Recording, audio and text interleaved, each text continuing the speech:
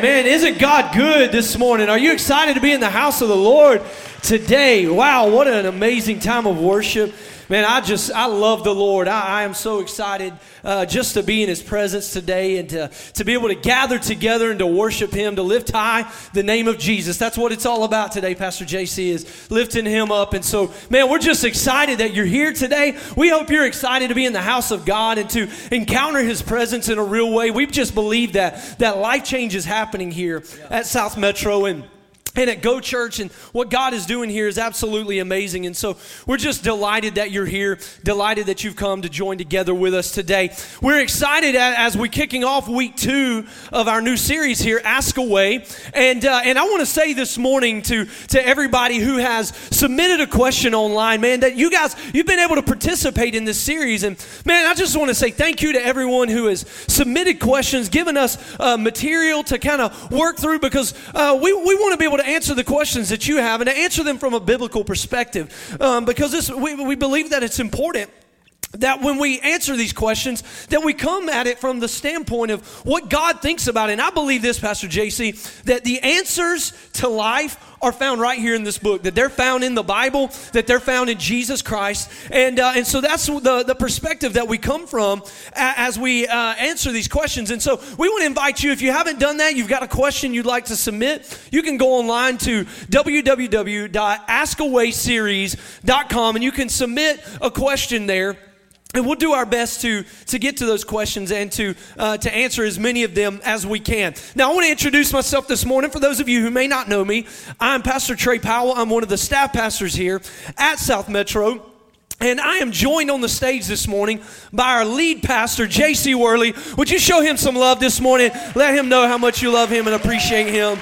Pastor JC, thank you so much for being here and for taking this time this morning to invest. But we're going to dive into some questions this morning. But before we do that, I want to look in the camera in the back of the room, and I want to welcome our Go Church family up in the greater Washington, D.C. area, Germantown, Maryland. They're up there worshiping God 702 miles away with us this morning. We are aligned in spirit and in heart, and God is not only doing amazing things here, but He's doing amazing things there. And so Go Church, we love you. You're our family, and we're so glad that you are tuning in with us this morning. Also, we want to say welcome to everyone who's just watching online. Maybe you're checking us out for the first time. We want you to know we may not know you yet, but we love you, and we hope to see you here with us very soon. And then finally, last but not least, all of those who are serving in the military around the world, we love you so much. We honor your sacrifice, your commitment. We're a free country today because of what you're doing for us. Pastor JC was sharing with me this morning, in fact, that there's a family in Seoul, South Korea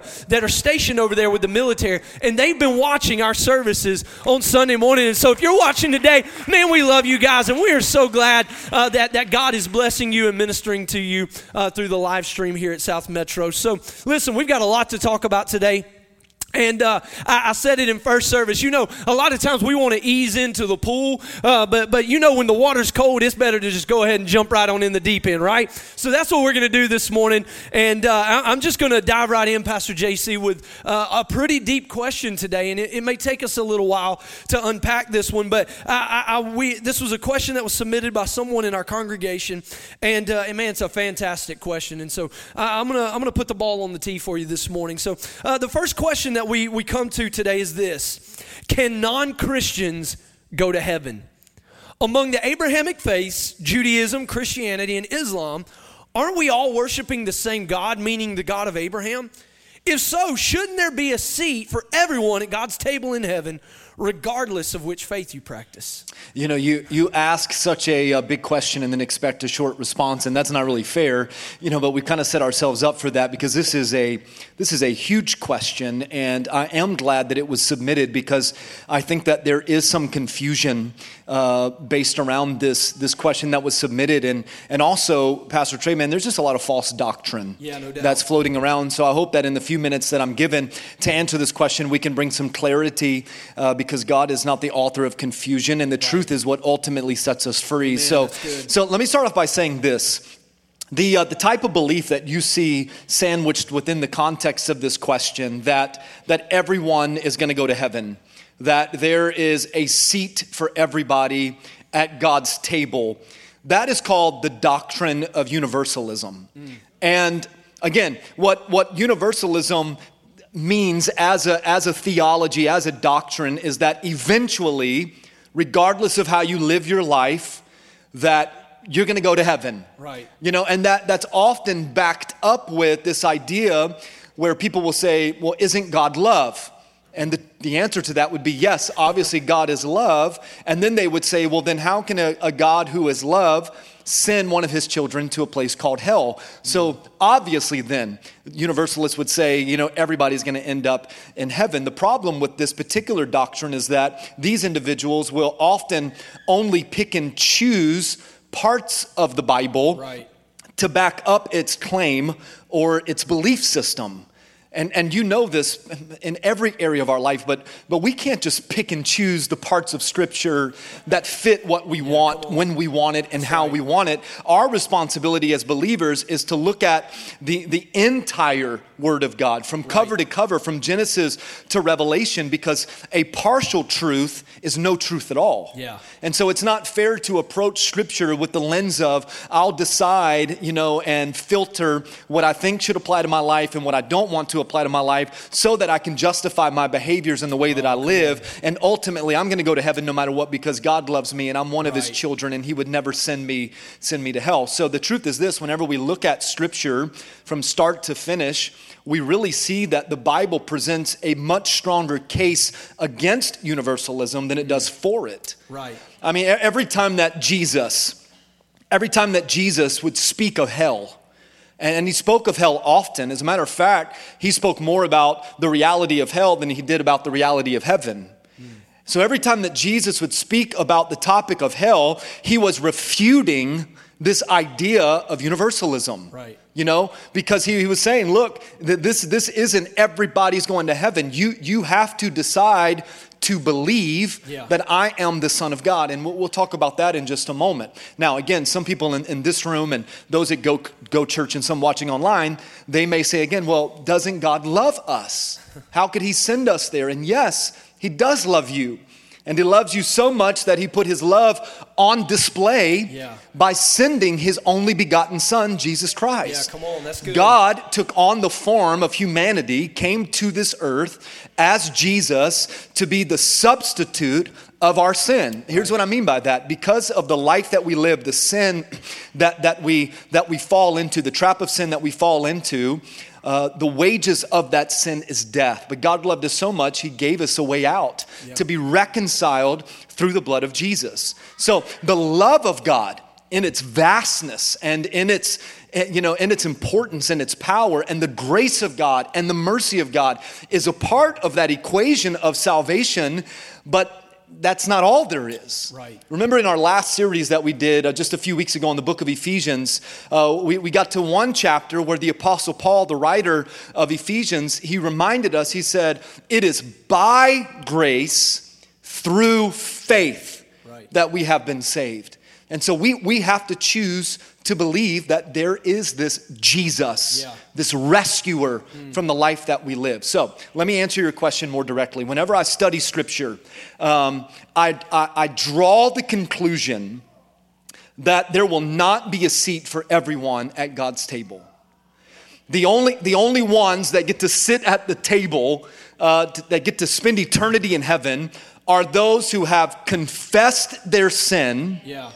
They believe in their heart Jesus is Lord, and then they live a life according to that new life that Christ has given them in Christ. Does that make sense? Yeah. So this isn't a religion where it's live how you want, do whatever you want, because God is graceful and you're going to get to heaven. I fear, not just as a pastor, but as a Christian, I fear the reality of hell. That one day we will all stand before God and we will be accountable for every word, action, and deed. And we will hear either, well done, thou good and faithful servant, or depart from me, you worker of iniquity, for I never even knew you. And so this idea that everybody gets to heaven, it troubles me, because Jesus is, he's the center of this faith that we have in our hearts. And what's the point of Christ's sacrifice? Yeah, come What's on. the point of Christ's sacrifice? Why go to a cross and why die to pay the price for our sins if he's not the be-all, end-all? Yeah. If anybody can just show up and go to heaven, then what's the point of that? Yeah, come on, that's good. Can I spend a couple more minutes here? Do it. Because the question is so deep, but let's go another layer in this. The reason that Judaism, Christianity, and Islam are even considered as Abrahamic faiths is not so much because all three of those religion or religious groups believe in the same doctrine, but more so because all three of those religions recognize Abraham. Right. Does that make sense? So they recognize Abraham. Even in the Quran, that teaching recognizes Abraham as a prophet. Right. But here's what I know, Pastor Trey. While Abraham plays a significant role in our Christian faith, it is not by Abraham in which I am saved. Ooh, come on.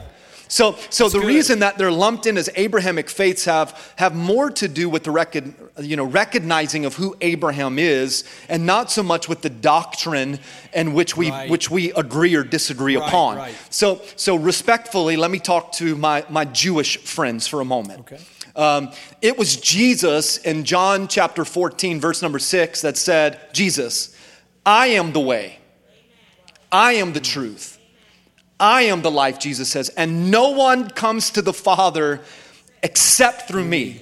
So what we learned there as Christians is that the only way that we can have security in our heavenly home is by relationship in Jesus Christ. Ooh, that we have to believe that Jesus is the Son of God, that He is the Messiah. So for any Jewish person, and this is where we have such a vast difference of doctrinal understanding. For any Jewish person that is still waiting for their Messiah to show up to rescue them while refuting to acknowledge that Jesus is the Son of God, they are not saved. Right. Now, I know that's hard teaching, but it is the truth of the Word of God. Let me take you to the Bible for a minute. Let's go. John the Baptist was in the same predicament.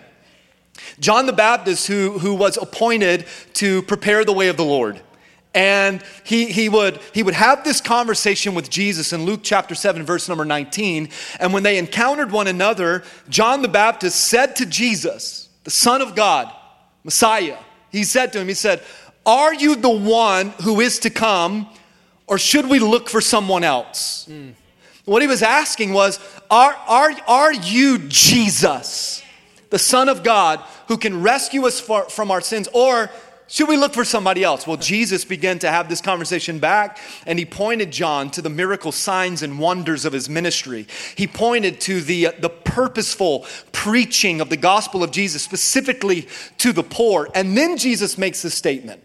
And he made the statement to John the Baptist, and I think he makes a statement to all of us, regardless of what religious faith group we're connected to. He says, and blessed is the one who is not offended by me. Now, why would Jesus say that?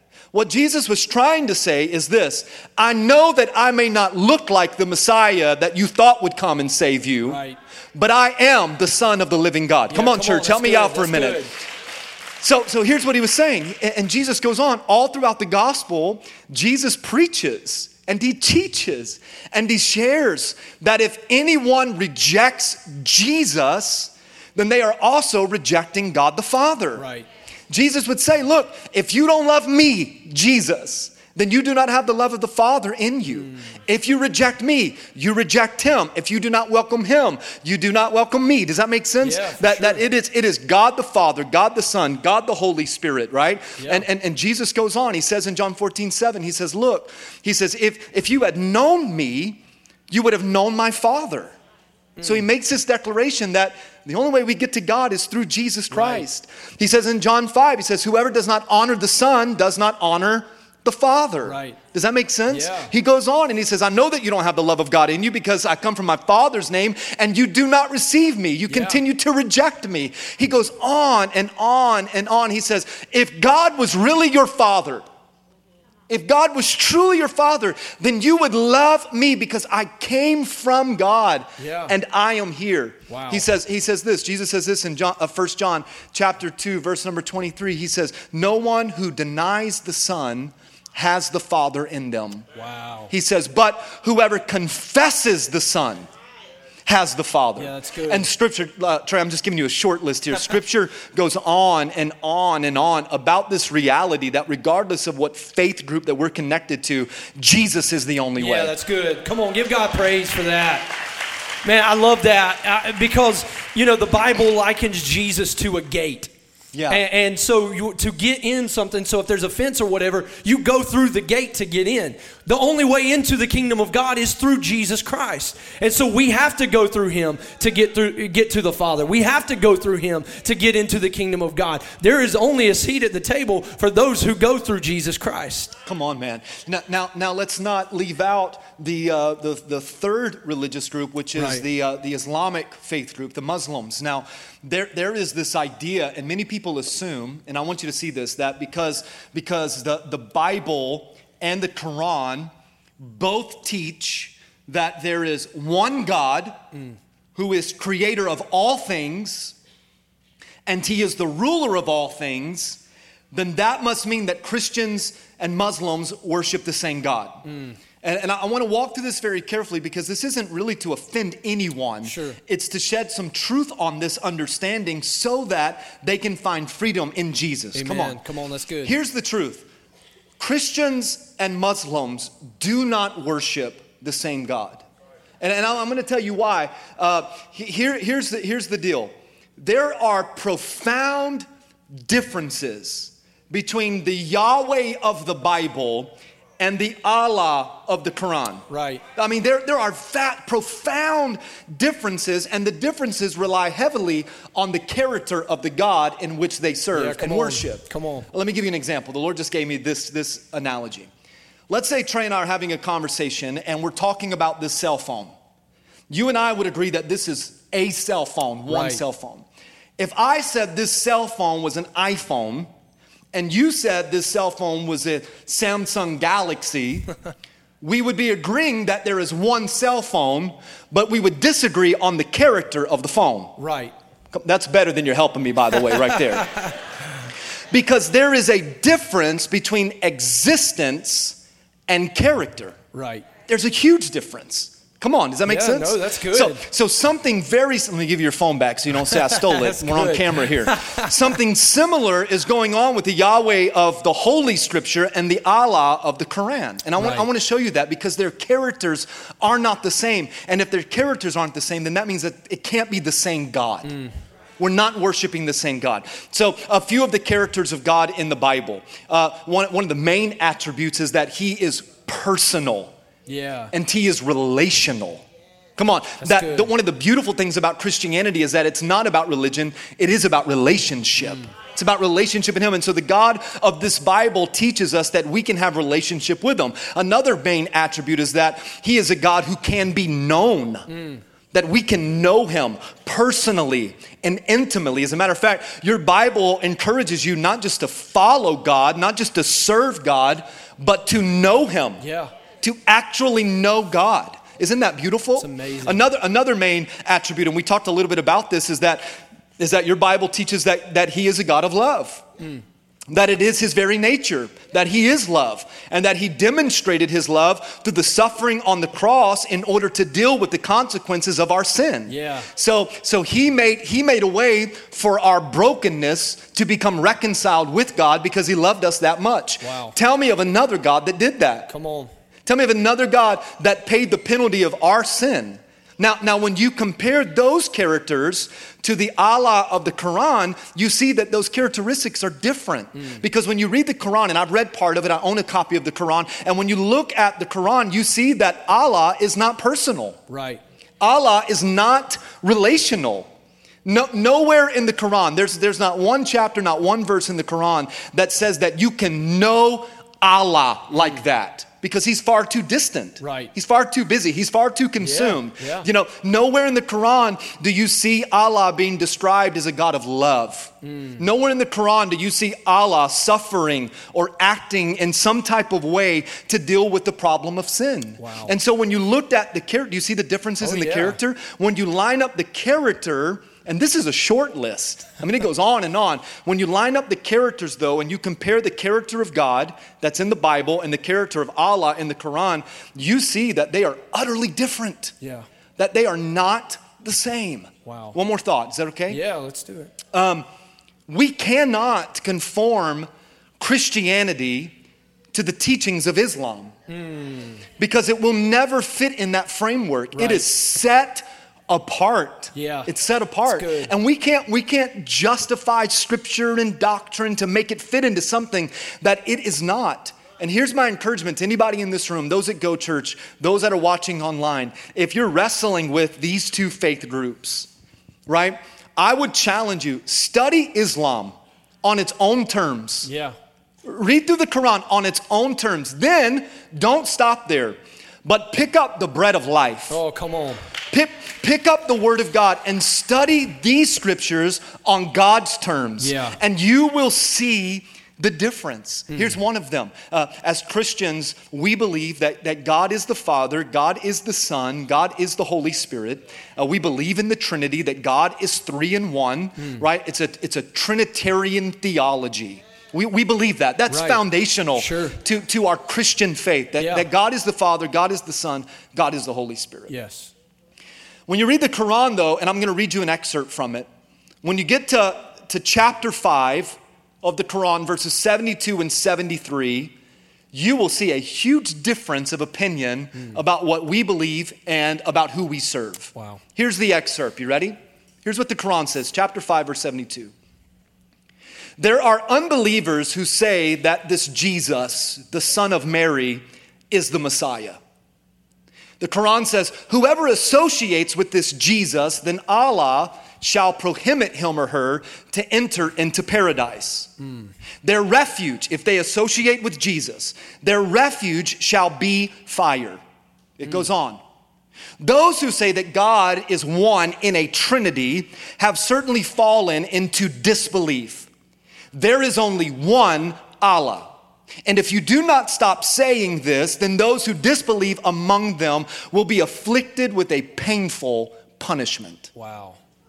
Quran, chapter 5, verse 72, 73. Wow. We do not worship the same gods. The God that we serve is a God of love. Yeah, the God that we serve is a God of mercy. Yeah. The God that we love sent his son Jesus. And let me tell you, Jesus is the only way. Yes, come on. His name is Jesus. And one day every knee shall bow and every tongue shall confess that Jesus is Lord. Come on, church, help me out for a minute. Good. Jesus is our only hope. Yes, he is. Jesus is our only hope. Yeah. And many Muslims are coming to know Jesus because he is personal, he's relatable, he wants to be known, he's made himself to be known. Yes. And there is a vast difference in the God that we serve. Come on, church, give me a good amen right there. But I would say this too. People want to serve a living God. Man, everybody else, it seems religions around the world are all serving gods that are dead. We're the only religion serving a God that's alive today. Come on, that's a great give place. God some praise for that. You serve a living God today who is personal for you and wants to be in relationship with you. And that's a huge difference right there, That's man. Jesus. Yes, it is. Man, it's Amen. Jesus who saved a 19-year-old kid that was on his way to hell. Yeah. It was Jesus Come on. that reached down his hand. You know, it was the psalmist David that said, you lifted me out of the slimy pit. You lifted me up from the muck and the mire. And that's the testimony of my life. It was Jesus that made a way. Nobody else made a way but Jesus. And I've committed my life to Jesus Christ because he is the Savior of our soul. Come on, church, one more time. Yeah. Amen. Woo. That's good. Woo. That's good preaching and teaching right there, Pastor JC. Wow. Well, man, listen, I want to make sure that we take advantage of our time. That was so good. And, man, we could stop there, but we got a few more I want us to hit today. The next question that we have here is, it says, I'm struggling. This is very personal. I'm struggling with becoming a new mother. Is it wrong to consider adoption? I feel so much resentment toward my child's father for leaving us in a bad predicament. You know, the way that we have formatted this Ask Away series, we created a website, askawayseries.com.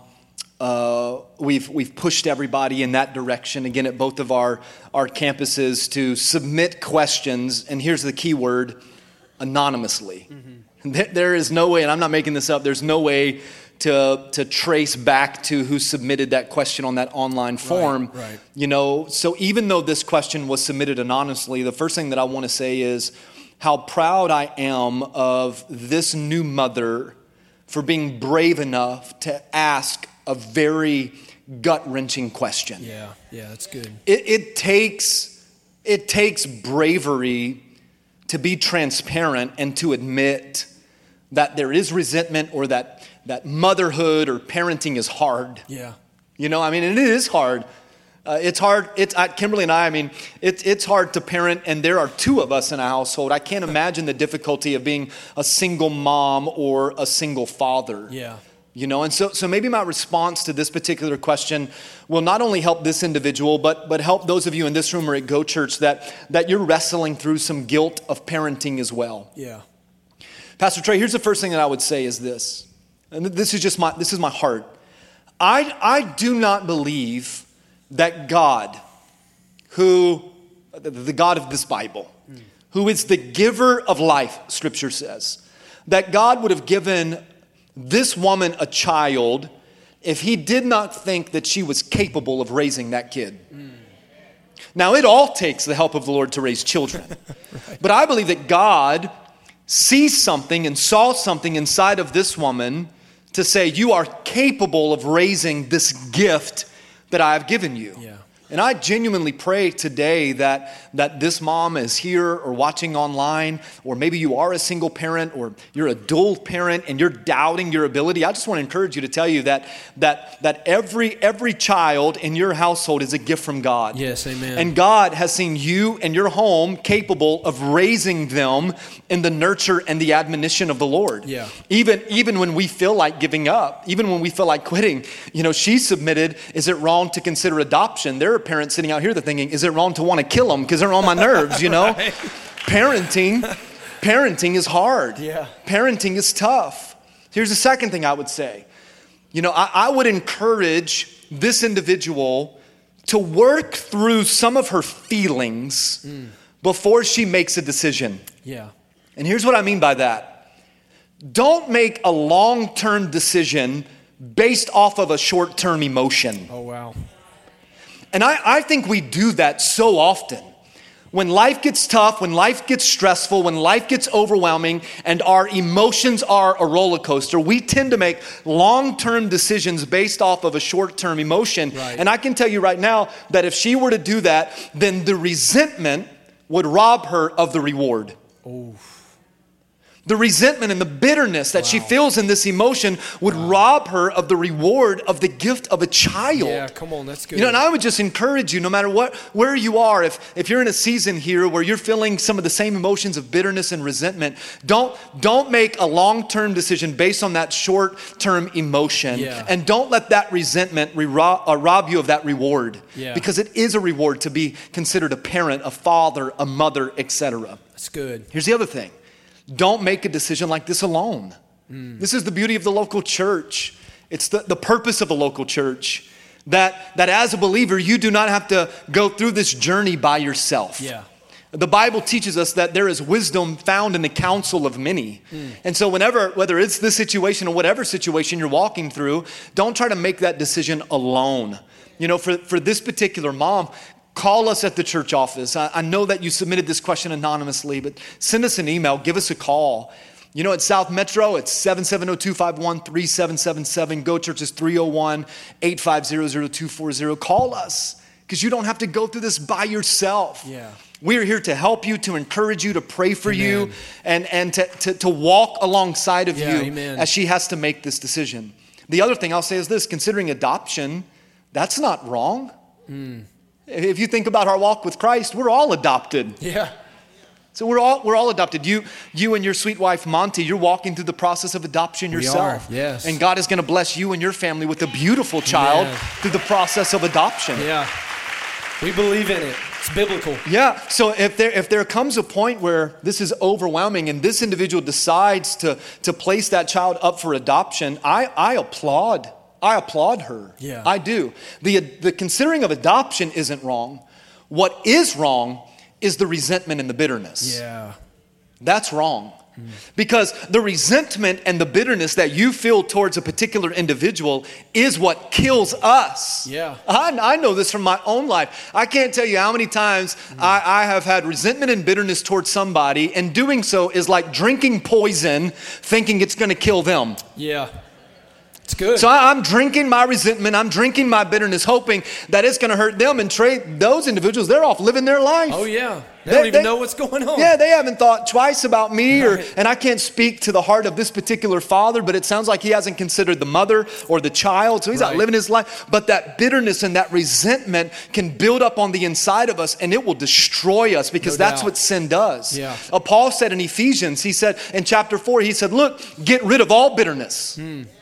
Get rid of all resentment, get rid of all anger, get rid of all rage, get rid of all fighting and slander, and get rid of any kind of form of malice. He says, get rid of all of that. And he says, be kind and be compassionate to each other. Wow. That's tough at times, isn't it? Yeah. And then he says this, and then he says, forgiving each other just as Christ forgave you. So here's the last thing I'll say to this new mom. Somewhere in your heart, you have to choose to forgive. Wow. There's this old saying, forgive and forget. How many of you, by show of hands, you've heard that before? Come on, both campuses, forgive and forget. That's the dumbest phrase ever, man. It is not possible to forgive and forget. I know I struggle with it. As a matter of fact, forgiving is the opposite of forgetting. Right. Forgiving is remembering every single detail of what that individual did to you or towards you, and then watch this, and then choosing to forgive them anyway. Wow. Forgiveness is a choice. That's good. Yeah, you don't forgive, and it's like I don't remember what you did as you try to raise a child alone. No, forgiving is remembering you walked out on us. You left us. Yeah, you haven't given 1 month of child support. You haven't been there for any birthdays. I have had to sacrifice multiple jobs. I remember everything you did to me and this child, but I choose to forgive you anyway because Christ forgave me. And if Christ can forgive me, then I have no other option than to forgive you. Come on, isn't that good? That's good. So I would challenge this individual to learn to forgive. Wow. Learn to forgive. Wow, that's great. Yeah, come on, that's amen. Great. That is great, man. And that's for all of us here today. I mean, that's a challenge to anybody who's sitting there in a cage of resentment, and because that's what it is. It's a cage for us. We think we're putting them in it, and there's no way for us to hold them captive in our mind. Right. We're the ones held captive. And so we can only have freedom through forgiveness. And Jesus offers that to us today and offers that as a release for us when we make that decision. So, man, that's fantastic. That's fantastic. Well, Pastor JC, we're going to hit these last two questions pretty quickly because we want to make sure we have time for everything. So this next question is a relational question. And it says this. It says, my boyfriend says he believes in God, but he doesn't like going to church. He's the sweetest guy, and he treats me like an angel. Don't they all? But he does believe in premarital sex.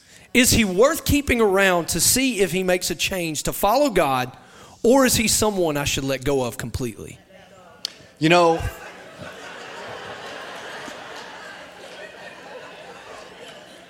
in the words of Elsa, let it go, let it go.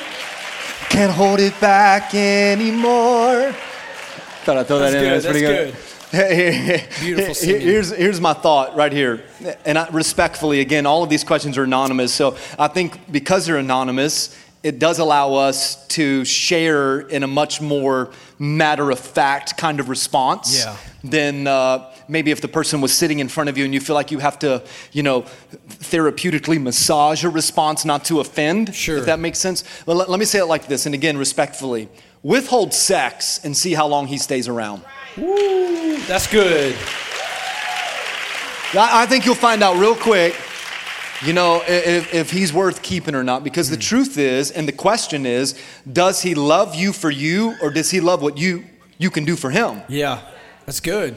And here's a thought. I know we're running out of time. We want to go with one more thought too by way of question, but it disappoints me how many times, and I'm guilty of it too, in certain areas of my life, where we don't turn to the Word of God for clarity, instruction, correction, reproof, and help and guidance, etc. Then we get ourselves in a mess, and then we know it's wrong. We know it's wrong. And again, respectfully, but the fact she submitted the question, she's wrestling with this being wrong or not. Yeah. You know, I mean, multiple times she sandwiches in between all the, he's sweet, he's an angel, but. So we know, and I think we do that. We find ourselves in a predicament, and then we try to justify our behaviors so that we can keep doing what we know we shouldn't be doing. Yeah. And that's not how this Christian life works. Yeah. You know, I wish, specifically, this applies for every part of our life, but specifically to relationships, Trey. I wish that individuals who are in the season of singlehood, that they would embrace that season. Yeah. Okay? First off, but then they would also raise their standards. Yeah, that's good. Because the scripture sets for us some standards. You know, and if we lived by the standards, then we wouldn't find ourselves having to submit questions anonymously about the boyfriend we know we shouldn't be with to begin with. Yeah, come on. Does that make sense? Yeah. So real quick, I think we ought to raise the standards. Here's a few standards. If you're single, if you're in the dating game, if you're on Tinder, here's some things to write down. You know what I mean? Here's some things I want you to write down. Number one, you should only date a Christian who is active in the church. Yeah, that's good. That's good. Because that will eliminate a lot of issues anyway. Yeah. You know, the Bible says not to be unequally yoked. Right. People start dating, one's a believer, one's not, or both are believers, but one doesn't want to go to church, and then they wonder why there's issues. Well, the Lord told you not to be unequally yoked. Right. There's some more thoughts that I have there, but we'll move on. The second thing is this: do not date somebody that is married or in another relationship. Yeah. Do not fish in that pond. Right. No. Do not go there. If they are married, they are off limits. That's right. This wedding ring means that I am committed to Kimberly, Yeah. and in the words of the great prophet MC Hammer, you can't touch this. Come on now. That's good, man. Yeah. No. I love him. I love him. He's everything. He is married. Yeah, that's right. Let him be. Right. And let him be the man that he's supposed to be for the family that he's committed to. Here's another thing. Don't wait around. Do not wait around. Do not wait around for a phone call, a return text message. Do not. I'm a dad too, so do not wait around for him to become something that you hope he will mature into and be. Right. No. I did not marry Kimberly because I thought, wow, she's got some really great potential. No. You don't wait around. If they're not calling you back and texting you back, don't even hang out in that world. Come on, somebody give me a good amen. Good. If they don't respect you, if they do not respect you, walk away. That's a big one. Walk away. Do not stay with somebody that's controlling or manipulative. Don't do it. Don't even hang out there. Here's one, and I know people are going to disagree with me on it, but it is what it is. Don't sleep with them until you're married. Yeah, that's good. Here's why. Sex is not bad. Sex is good. God created sex. Mm-hmm. He made Adam, and he said it's not good for him to be alone, so he made a woman, and then he said, now go multiply. Yeah. God created sex, but the dangers of sex is when it happens outside the context of holy matrimony. That's right. And if you... I'm trying to find... It's not if he's worth keeping. It's realizing what you're worth. Ooh. Okay. That's good. So don't even go there. Here's another one. Don't date crazy. Don't do drama. Come on, somebody, help me out. Yeah. Never, this is gonna be the best advice you ever get from this session right here. Never date someone that has more issues than you do. Come on now, I'm telling you. No, it's amazing how many people are crazy and you think, I could see past that. You can't see past crazy.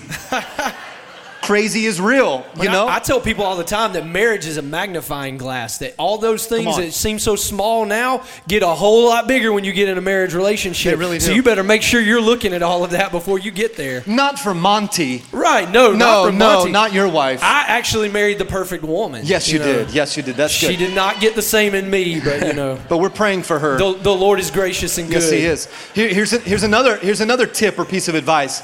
You are not Jesus. Yeah, that's good. And you are not Florence Nightingale. You are not called to fix people. Come on. That's good. That's good. Here's another one. The people that love you the most, the people that care about you the most, if they're telling you it's not a right relationship, listen to them. It blows my mind how many times, and Kimberly and I, we were in student ministry for many, many years. And even as a lead pastor, our heart is still with students because it's formative, those years of adolescence. Right. It amazes me how many times, a young girl or a young boy, they will date somebody that everybody who loves them told them don't do it, and they do it anyway. Wow. And they wonder why the relationship ends in hurt and heartache. And it's not just teenagers. It's amazing how many grown-ups, they're dating people they know mama don't approve, daddy don't approve, sister doesn't approve, best friend doesn't approve, pastor doesn't approve. Well, it must be right. How is that possible? What makes sense about that? Don't do it. And then the last thing is this, is that these boundaries that I just gave you, they are non-negotiable. Yeah, that's right. Non-negotiable. Yeah, that's good. That's good. Man, I would love to jump in on that. You know, as a youth pastor, I got a lot to say on that, but I'm going to move on as we move forward. But I will say this very quickly, that it is important that we set those guardrails early on, that we do that, because if you don't set the guardrails now, you will not follow them and set them when you get in the situation. I tell our students all the time, if you don't set boundaries now in your life, you won't set boundaries when you're in the back seat of the car. So you got to make those decisions now before you ever get there and make that commitment. That's just some free advice there. The guardrails will keep you from ever ending up in the back seat. Come on, that's good. To begin with. That's right. And here's the problem with our culture. We don't have enough established guardrails, but we have plenty of painted lines. So when you're in your car and you're driving and you see a painted line, for many of you, that painted line is nothing more than a suggestion. Yeah. Because the painted line will tell you, don't pass another vehicle in the zone, and you'll do it anyway. Right. Okay? A painted line is just a suggestion. You felt conviction, didn't you? I did. I'm going to have to pray for some forgiveness. So Holy Spirit, did you see him? He's like, hey. Lord, don't tell Eddie my Kurt. God. Hey. Right? The painted line is just a suggestion, but what a guardrail does is it says to you on the other side of the guardrail is danger and destruction. Oh, come on, that's good. And if you go outside of the guardrail, the Bible says in John 10, and we said it earlier, the thief comes to steal, kill, and destroy. Right. And the plan of the enemy is to pull you outside of your lane. Wow. To pull you outside of the boundaries so that you will fail and fall into places of destruction. But the way that you keep yourself on that straight and narrow is to establish guardrails. Yeah, that's guardrails. Right. And if a man or woman comes into your life and they don't line up with the expectations, the standards, and the guardrails, see ya. See ya. Because as we said earlier, he thought I was worth saving. Yeah, come on. He thought I was worth keeping. Yeah. You know what I'm saying? And it's important to create those guardrails. I love this series so much, but it is hard to sit down right now because I feel Jesus. I know, I feel it. You got two preachers on stage right now. Both of us could probably go on that for a while. Listen, I'm gonna hit this last question, Pastor JC, and give you a chance to answer it very quickly. The last question submitted is this: I love everything about the church, but I'm not the best at making friends. What should I do? You know, my son Lakeland, who's 8, a few years ago, we were eating at this Chinese restaurant. And at the end of the meal, like most of those Chinese restaurants will do, they dropped off the check, and then they dropped off, a handful of fortune cookies. You've ever eaten a fortune cookie, and you open it up, you see the piece of paper, and just for fun, we'll read those. We don't believe in the fortune. We certainly have never played our lucky numbers by any means. But we look to the Word of God for truth. But a lot of times those fortune cookies are practical in what they say. And Lakeland, who was probably 5 or 6 at the time, he opened his up and he read it out loud and he said, "The only way to make a friend is to be one." Wow.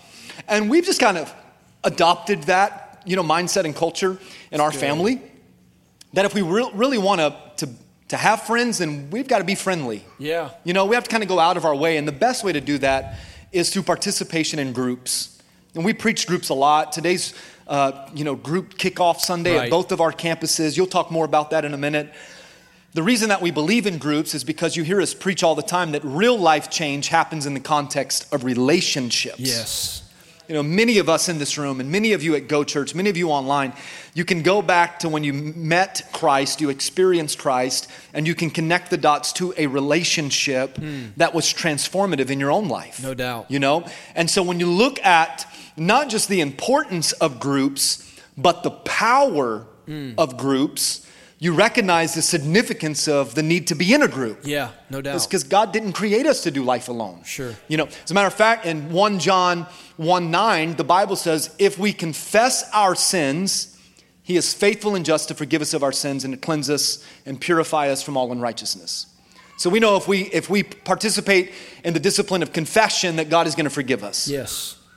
In James 5:16, though, it says, if we confess our sins to one another, there we will find healing or deliverance. Wow. And here's what I see so often, Pastor Trey, is many Christians, they will confess their sins to God and they'll experience salvation, but they refuse to confess their issues to each other, and so they never experience freedom and deliverance. Wow. And I think that if we could participate in both disciplines, the discipline of confession to our Father in heaven and the need for accountability, everything would change. Let me show you one place in the Bible and then I'm done for the day and you can finish out, okay? Sure. When you look at the crucifixion of Jesus Christ, there were multiple characters within that story that led to Jesus being on the cross. You have Simon Peter, who said, I'll never deny you. I'll always love you, And Jesus said, by the time the rooster crows 3 times, and not me, Lord, not me. Well, we know how that ended. Yeah. Peter's out by a campfire. Jesus is on the cross in the shadows. And someone asked Peter, do you know him? And the Bible says that he cussed and denounced knowing Jesus. Well, another character is Judas. Judas denied Jesus as well. He sold Jesus out to the soldiers who eventually arrested Jesus, etc. Does that make sense? Yeah. Now, there are a couple of similarities between Judas and Simon Peter, and one of them being that they both sold Jesus out. They both turned their back on Jesus when Jesus needed them the most. They were nowhere to be found. But 2 interesting differences is this. First off, only one of them got paid. Wow. There was a cash transaction that took place because of Judas selling out Jesus. Wow. The Bible says that he got 30 pieces of silver. Well, Peter denied Jesus, but he didn't get any money for it. No, he didn't. So that's a difference. Another difference, though, is the outcome of their life, their ministry, and their legacy. The next time that you see and read about Judas, the Bible says that he had committed suicide and he was swaying from a tree, that he took his own life. Not long after this story, when Jesus is resurrected from the dead, you read about Peter, and what's he doing? He's standing on the balcony of a 2-story apartment building preaching the word of God. Yeah. He's preaching truth from the word. And he says to all of the onlookers, he says, hey, I'm not drunk with wine like you think I am, although it's early in the morning. He says, I'm drunk in the Holy Spirit. Yeah. And he preaches a bold and powerful sermon. And the Bible says that on that day of Pentecost, over 3,000 people got saved. Wow. Wait a minute. They both sinned. They both turned their back on Jesus. One of them committed suicide, but the other went on to establish this church. Yeah. Why? Yeah. I'll tell you why. Because Judas, in his sin, tried to handle it alone. And Judas isolated himself from the group. Wow. He walked away from the covering. He walked away from the accountability. He walked away from the friendships. He walked away from the people that cared about him the most. Wow. Peter denied the Lord, but he decided, I'll go back to my group. I'll go back to the people that care. I'll go back to the people that believe in me. I'll go back to the people that accept me in spite of me. Yeah. I'll go back to my family. Yeah. Let me tell you, and you know this, the enemy desires for us to get in isolation. Yep, for sure. Because when we are all alone, the lies of the enemy the voice of Satan begins to creep in and tells us you're good for nothing. You'll never amount to anything. You make mistake after mistake after mistake. You go to church service after church service. You hear that preacher preach all the time. You read your Bible. You try to pray, and yet you always make mistakes. And when we get along, we start to buy into the lies of the enemy. You see that? Yeah. But yet when we get around the group, when we get around people that love us, we can be encouraged in our faith walk to know, you know what? Yeah, I do make mistakes. Yeah. Yeah. At times I feel like I'm good for nothing, but God loves me. God believes in me. And even in the midst of my stupidity and poor decision making and all of my issues, my insecurities, my propensities towards doing wrong, God's got a plan for my life. Amen. God's got a purpose for my life, and God can use me. You want to make a friend? Want to make a friend? This is more than just friendships. Yeah. You want to make an impact on this world? Get in a group. Yeah.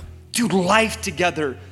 Have a family. Be accepted around people that care for you, and watch what God does in you and through you. It changes everything. Yeah, that's good. Come That's on. good. Hey, man, come on, give God some praise. Man, I will say this to you this morning. Today we are kicking off our group sign-ups. We've got several groups, opportunities both here and at Go Church for people to plug in, to connect, to be a part of what God is doing, to be a part of that family. You know, we say this a lot, that as our church grows larger, we must get smaller at the same time, because the bigger we get, the more isolated we become. The bigger we get, the more disconnected that we are. And I believe this, that God has divinely orchestrated relationships. He's placed that within us, a desire to be in relationship with people. You see it from the beginning of time.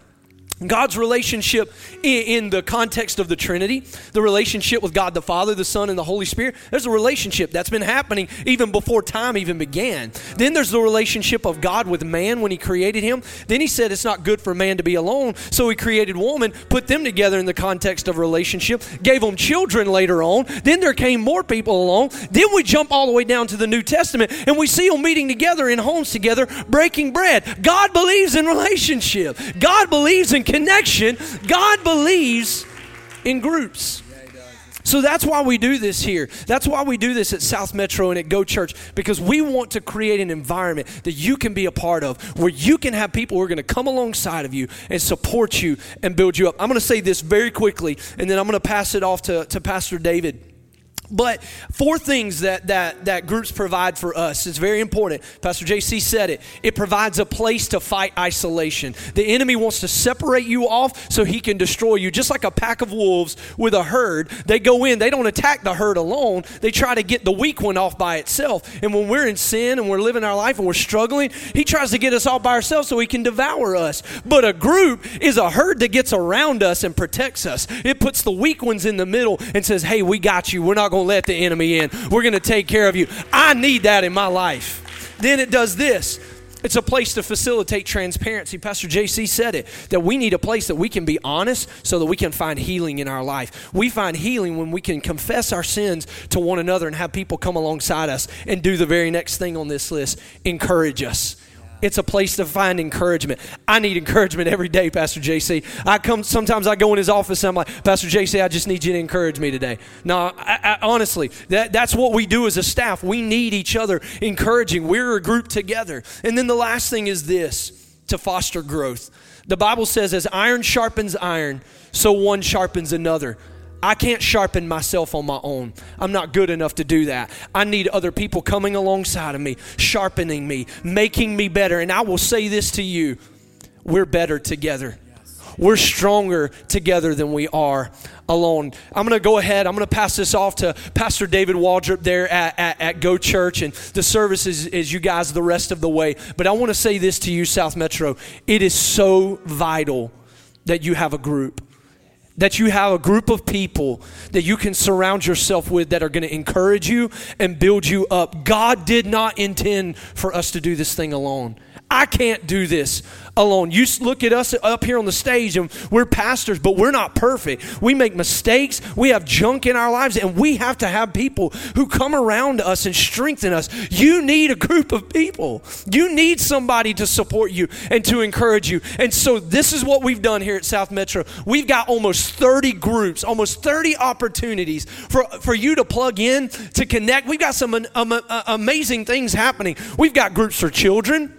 We've got groups for students, for high school, middle school students. We've got a group for college-age students, that 18 to 25 range. We've got men's and women's Bible study. Those are groups. They may not be small, but they're smaller than this. And so that's an opportunity. So Kimberly, Pastor JC's wife, and Dr. Valerie, they're going to be leading the women's Bible study again. So women, stop by the Next Steps table and get your book today. You don't want to miss out. Men, we've got men's Bible study going on, and I'm telling you, this study is going to be absolutely fantastic. Men, you do not want to miss this. I mean, it is Bible based, and it's going to be life changing. We got all kinds of other groups. We got a marriage enrichment class. We've got financial peace. If you need, if you want to see what God says about how we handle our finances, man, go sign up. Be a part of financial peace. We've got a lot of opportunities. Home groups that meet here at the church that you can be a part of. And let me say this: there's a lot of different locations that they're going to be meeting at. Some of them are going to meet here at the church. Some are going to meet at homes in our area. And so listen, if you're interested in a group, you see something, you're like, well, I don't know where it is. Just go ahead, put your name down, put your information, because they're going to reach out to you. They're going to give you all the information that you need to know about that group. So if you look at it and you say, man, that looks like something I may want to be a part of, just sign up. You're not committed. You're not obligated to come, but we sure do want you to come to be a part of that. So this is what I'm going to ask everybody to do. I'm going to ask everyone to stand. Our band is going to come. They're going to close us out in a song of celebration, a song of life today. But I want to encourage you, before you leave today, to stop by. We've got our table set up in the lobby. Go out there. This is a spiritual thing. Go out there, sign up, connect, be a part of a group here at South Metro. They're going to come, and this is what I want to do. I want to pray a prayer of blessing over you. I want to cover you with the Spirit of God so that we can go and so that we can live out the very things that Pastor JC has been teaching us this morning. So this is what I want to invite you to do. Would you just lift your hands where you are? We lift our hands as a sign of surrender to God, just saying, God, here I am, all of me. I give myself to you. Have your way in me. Let's pray. Father, we thank you today for who you are. And God, we are honored to be in your presence. God, I pray today, Lord, that the seeds that have been planted, God, Lord, that they would be planted in fertile, good ground, Father. And I pray that you would water it through your Spirit. God, I pray that we would surround ourselves with people, God, and give them access to our life. God, people that we can trust, people that we can, Lord, that we can share, Lord, the stuff of our lives with, God, and trust, God, that they're going to encourage us, that they're going to build us up. Lord, that these groups would not be a place of judgment, but God, that they would be a place, Lord, of life. God, that we would give life and speak life, God, and build each other up in the faith, God. Lord, and your word says that when we do these things, Lord, that we fulfill the law of Christ. And so, God, I pray blessing over every single person that's here today. I pray blessing over every person watching online, and we say, God, have your way in us. Lord, let us be used for your glory, God, and may the name of Jesus Christ be made famous in all the world, God, because we made a commitment to trust in you. We give you praise, we give you honor, we give you glory. In Jesus' name, amen and amen. Come on, give God praise this morning. We love you, South Metro.